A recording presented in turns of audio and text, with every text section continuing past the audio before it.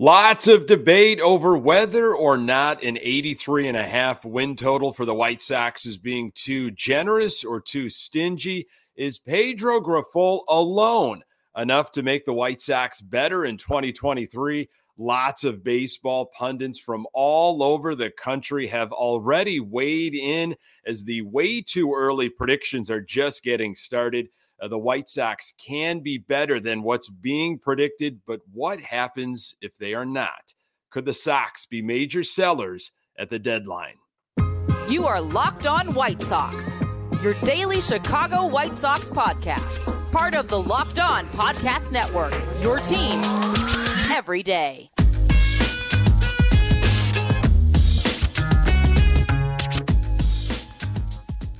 Hey, Sox fans, welcome to Locked On White Sox. Thank you for making Locked On White Sox your first listen each and every day. We're free and available on all platforms. Follow us on Twitter at Locked On Sox. Also, subscribe to our YouTube channel. Just search Locked On White Sox. This episode is brought to you by FanDuel Sportsbook, official sportsbook of Locked On. Make every moment more. Visit FanDuel.com/LockedOn today to get started. Hey, I'm your host, Nick Morawski, a lifelong diehard Chicago White Sox fan, recording this podcast just blocks from the ballpark in beautiful Bridgeport. You can find me on Twitter at Nick_GGTV. Hey, really appreciate you letting me steal some of your time to talk off-season White Sox. Locked On White Sox is part of the Locked On Podcast Network, your team every day. The first few months of this upcoming season are absolutely crucial for this particular White Sox team. Pedro Grifol is not Tony La Russa, and that might be the reason the White Sox are better in 2023. 83.5 wins seems like a low prediction, but why should we think differently? Hey, welcome back to Locked On White Sox. Look for episodes next week, Tuesday, Wednesday, Thursday. We'll be back up to 5 episodes very soon once spring training starts. Thank you so much for subscribing to the YouTube channel and for passing this podcast along to other Sox fans in your life. So in the previous episode, talked about the FanDuel predictions that just came out, specifically the win total for every team. And the White Sox were at 83.5 wins. And of course, the Athletic had their report card with James Fegan's write-up. That was an F. Lots of other early predictions out there. Boy, you can really go down a rabbit hole. So many different, clickbait articles, whatever you want to call them. They're getting those early predictions out for sure. I'm always curious what baseball pundits, are saying about the White Sox. I believe the good articles. I dismiss the bad. With spring training, right around the corner, there will be no shortage of articles written about what could happen this upcoming season and what will happen. And if you're like me, you check in with some Sox fans in your life, some friends of yours, that as soon as you hear a rumor or as soon as you hear a prediction, perhaps you're texting that person, you're communicating with that person in some way. Did you hear this? Can you believe that? What's your take on this? And I did that myself, especially with this 83.5 win total. The Sox are still a plus 160 in terms of odds for FanDuel to win the division. They're tied still with the Cleveland Guardians, but that 83.5 wins, I find that to be a little low. So I checked in with my co-host on the weekly White Sox podcast, Good Guys Talk Back. Pat Hester, checked in with him. I've known him for a very, very long time. Super knowledgeable, diehard White Sox fan. And this is what he had to say. And he said, 83.5 is way low in his opinion, though they didn't add to the roster like a big market team. Should they still have a potential in the lineup and on the mound? I like the direction of the hitting coaches and the plans work that they're putting in. I believe they will be better, highlight the skill sets of the players. I believe the outfield will be better defended. The Benintendi addition, of course, Robert with hopefully his health, and Colas will be better than anything we had out there last year. New, younger, and more present voice with Pedro Grifol. That should add some wins. Basically, as long as we're not confused by the moves he makes, we're in a better place. I'll also buy that not all key players will all be injured at once for long stretches. There will be injuries, but I believe what goes up must come down, and the law of averages is on our side. Pat Hester, prediction 91 wins. And he hit on some great points there. Love checking in with Pat.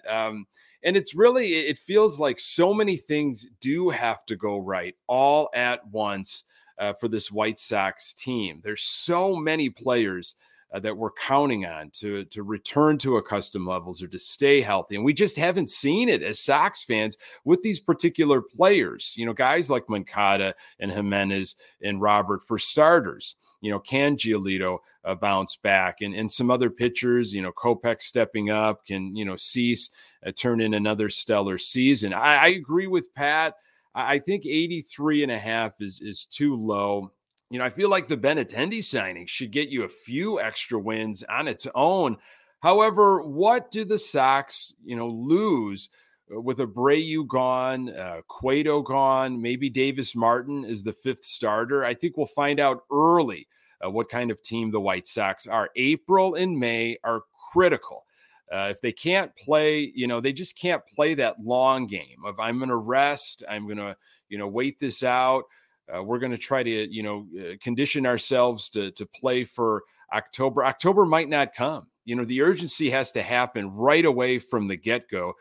Got to play with that right out of the gates. And unfortunately, it's in Houston for a 4-game set. Not necessarily an easy, April schedule either. And the weather is a factor, but, done with the excuses. Hopefully, all of the stuff that Pedro Grifol has said, he puts it in play early at Camelback Ranch. I do think Grifol and his coaching staff make the Sox better. Whatever language they are speaking, it's understood by the players. And the big question that can't really be answered fully, and it's difficult to factor in, to quantify, but, needs to be assumed, is health. So I got the Sox at 90 wins. And I think that could, that could tick, a few up.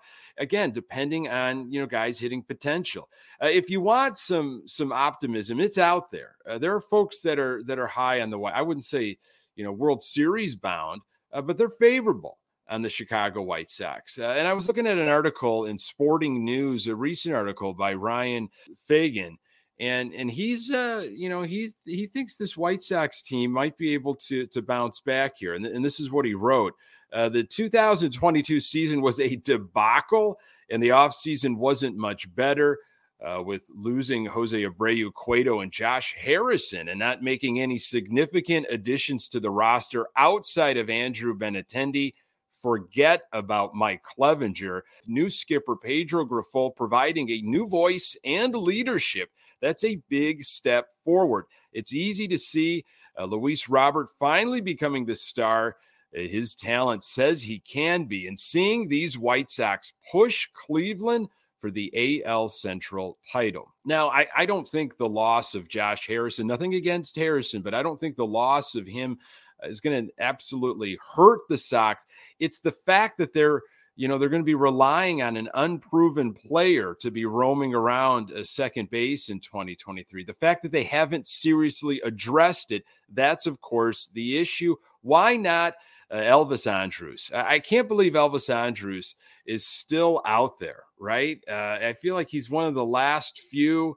What is the issue with that? It's got to be money, and it's a shame if it's money, because it can't be that much money. He would, of course, have to move from his natural shortstop to second base, but I was reminded recently, on social media, that he was into that idea towards the end of this past season. He wants to stay on the South Side. He wants to be with the White Sox. This was before knowing about Pedro Grifol and the coaching staff and bring Benintendi in, and he's willing to change to second base. It's got to be, maybe there's not a guarantee to start. Maybe the front office really wants to push Gonzalez and Sosa, and whatever that means for the White Sox in this contention window. So no Elvis Andrus anywhere right now, which is really shocking. And why, and I'm curious, where is he going to land? Maybe, the window isn't completely closed to reunion with the White Sox, but it sure feels like that with just a few weeks left here before spring training. If you are like me, when you find a favorable article about the White Sox, you cling to it and believe in the hype, maybe a bit too much. I'm going to tell you about my new favorite article. More on that in a moment. Today's episode is brought to you by FanDuel. This year, the only app you need at your Super Bowl party is FanDuel, America's #1 sportsbook. We're really excited about our new sports betting partner for Locked On because they're the #1 sportsbook in America, FanDuel. And if you're new to FanDuel, that's even better. They have so many great features that making betting on sports is fun and easy. Download FanDuel now so you can bet Super Bowl 57 with a no-sweat first bet. You'll get up to $3,000 back in bonus bets if your first bet doesn't win. FanDuel lets you bet on everything from the money line to point spreads to who will score a touchdown. Last time I checked, over under for the Super Bowl right now, 49.5. That seems a little high. Super Bowls are usually kind of a low-scoring affair, especially early on. And an interesting bet here, points to be scored in the first minute of play, which is rare. That's a plus 4,000. The FanDuel Sportsbook app is safe, secure, super easy to use. Best of all, you can get paid your winnings instantly. So join FanDuel today at FanDuel.com/locked-on to claim your no sweat first bet on Super Bowl 57. That's FanDuel.com/locked-on. Make every moment more with FanDuel, official sportsbook partner of the NFL. So here's a really interesting article. I really enjoyed it. Again, if it's favorable to the White Sox, I tend to believe in a little more, spread it around to people. So this is from the Athletes Hub, and it's about way too early predictions. They call it out right from the get-go. And the subtitle, what's one team that missed the postseason in 2022 that will make it this year? And we're going to be talking about the White Sox here. Well, Jake Crumpler penned this article for the Athletes Hub, and this is what Crumpler had to say. The White Sox are the clear pick to return to the postseason after missing the fun in 2022, having underperformed expectations for the last couple of years due to a multitude of injuries and an inept manager. The Southsiders are primed for a rebirth in 2023. Outside of inking Andrew Benintendi to the largest free agent contract in franchise history, the only other impact transaction the team has made was bringing in veteran starter Mike Clevinger. Obviously, this was before the news. However, the biggest alteration the team made was moving on from Hall of Fame manager Tony La Russa and, in the process, bringing Pedro Grifol on board. This isn't a statement about Grifol as much as it is recognizing how much La Russa has held the team back since he joined the club in 2021.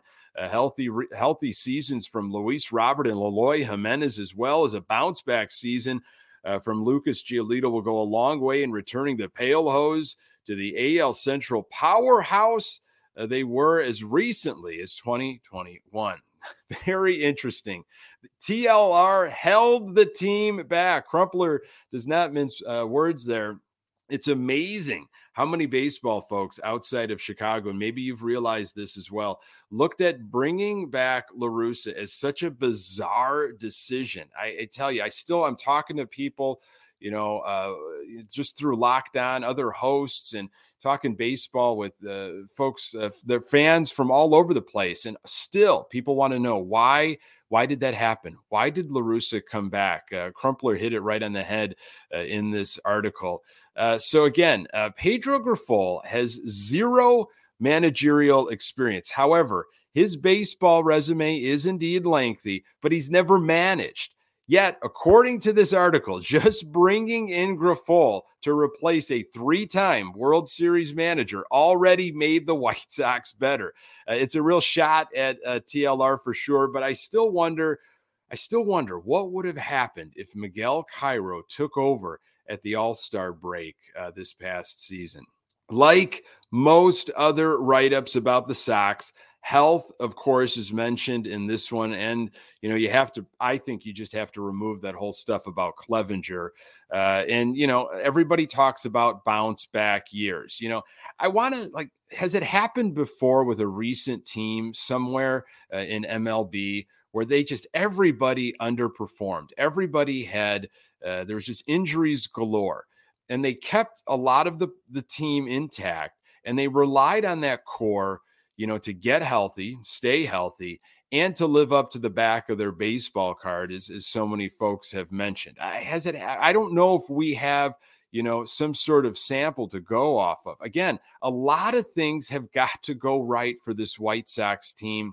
It's not completely out of the question, but for all of that to go right, it does seem a bit extreme, although I do love this article. It was very positive. Everybody has already started putting their lineups together, potential situations, with hopes that, of course, players live up to their potential. I'm going to tell you what happens if things don't work out for the White Sox this season. More on that in a moment. So lineup predictions. I'm sure you've done this, bounced lineups back with other Sox fans in your life, scribbled them down, revised them. Maybe you've got, just a few of them that you're working on throughout the off season, and that goes into spring training. There was an interesting little blurb in Bleacher Report by Joel Reuter, with a projected starting lineup for the White Sox here. And there's a really interesting name thrown out there for second base. So this is the projected lineup according to Reuter here. You got Tim Anderson, of course, leading off, Benintendi, Luis Robert in the 3 spot, Eloy Jimenez DHing, which is outstanding, Andrew Vaughn, then Moncada, Oscar Colas in right field, Yasmani Grandal behind the plate, Jose Iglesias at second base. This article was written recently, too. And then you've got the ace, of course, Dylan Cease. He'll take the ball for opening day. And Reuter goes further here. Oscar Colas is going to be given every opportunity to see if he can become our right fielder on a daily basis. Quoting White Sox manager Pedro Grifol, the 24-year-old hit .314, .371, .524 with 23 home runs in 117 games across 3 minor league levels last year, closing the season at AAA. Now, just again, it wasn't an expansive time in AAA. It was almost a cup of coffee. He performed well, but still, it's a small sample size. I'm excited for Colas, but keep in mind that AAA stint was relatively small. So Reuter continues here. Who is going to play second base? Free agents Jose Iglesias, Elvis Andrus, and Odor are the top external options. Otherwise, it will be a spring competition among Leury Garcia, Romy Gonzalez, and non-roster invitee Hanser Alberto. How exciting is that? So Jose Iglesias, he's still out there, a natural shortstop if the Sox go out and make that move. And, of course, Elvis Andrus mentioned a natural shortstop too. But as we covered, he's interested in moving to second base. It's got to be a money thing. The Sox just do not want to spend that money. So no disrespect, to Gonzalez or Sosa. But I think if Elvis Andrus was signed tomorrow, the White Sox are a better team. The question is, what can he bring to the South Side for a full season? Is it worth finding out, of course? So what if this whole thing doesn't work? It's early. It's February 2nd, and we're already talking about this thing not working. Hypothetically, of course, what if all these things just do not fit together, and all of the, the health piece and the potential, and players aren't buying into Grifol's message, and it's just a mess. In April and May and June, the Sox, it's clear that they're not going to be competing for the AL Central. The Sox have some decisions to make, and Zachary Reimer of Bleacher Report, he had a way too early predictions for the trade deadline this coming season. Very interesting stuff, but stuff that we've talked about here on Locked On Sox. So Reimer said the White Sox, on the other hand, look more like a candidate to play under expectations in 2023. It's a fair question about how high expectations should be, given that they only salvaged a .500 record last year. Also, given that following Carlos Correa's Odyssey-like return to the Minnesota Twins, the Pale Hose only project as the third best team in the American League Central. If not simply mediocre, the White Sox are more likely to be bad than great. There's volatility aplenty in their roster, particularly among a starting rotation that's littered with questions and in a bullpen that will miss Liam Hendriks after his non-Hodgkin lymphoma diagnosis. If Chicago does plummet down the standings in 2023, it can expect to receive plenty of calls about players whose contracts are running short. Those include Lucas Giolito, Lance Lynn, Yasmani Grandal, and best of all, Tim Anderson. There's a lot to like about Anderson, ranging from the simple fact that he's an everyday shortstop who's hit .318 over the last 4 seasons to the reality that he's only making $12.5 million this year with a $14 million option for 2024. That's because Jerry Reinsdorf's in charge, of course. He also plays with abundant energy that could further charge a playoff contender. As for where Anderson could end up, Reimer says, we have our eye on Atlanta. They seem for real about having Vaughn Grissom replace Dansby Swanson at shortstop, but it's an experiment with a reasonably high probability of failure.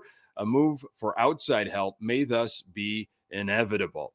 So this, again, is worst case scenario, but it's a realistic scenario. I mean, what if things don't all work out? What if it doesn't crystallize almost? You can really go crazy diving down, the rabbit hole of MLB predictions, especially this early, and clickbait articles. But that's what I do, especially in the off season. Even during the season, when games are happening, there's actual action. I'm still curious about what other people are saying about the White Sox outside of Chicago. I think the White Sox are better than 83.5 wins, but that's because I'm a diehard White Sox fan, and that's where my heart is. That's what it wants. But I do think even without Clevenger, they can make it interesting all summer long and give fans an exciting September. Not what we wanted necessarily in 2023. It should have been more. It should have been AL Elite, but definitely should be better than last year. Folks, thank you so very much for making this podcast part of your daily routine. You can find the Locked On White Sox podcast absolutely everywhere you find your podcasts. We are on Twitter at Locked On Sox. You can find me on Twitter at Nick_GGTB. Don't forget to subscribe to our YouTube channel and get those questions in for next week's mailbag. That email is lockedonsox@gmail.com. Thanks for making Locked On White Sox your first listen. I'll make your second listen, the Locked On MLB Prospects. Host Lindsey Crosby is a prospect encyclopedia, and he's going deep on the MLB stars of tomorrow. It's free and available wherever you get your podcasts. He did a recent episode on Oscar Colas, so go check that out. Coming up on the next episode, I'll continue to look at off-season scenarios and how they will impact the White Sox in 2023 as we inch closer to spring training. Really appreciate you making time for the Locked On White Sox podcast. I'm Nick Morawski, and until next time, go Sox.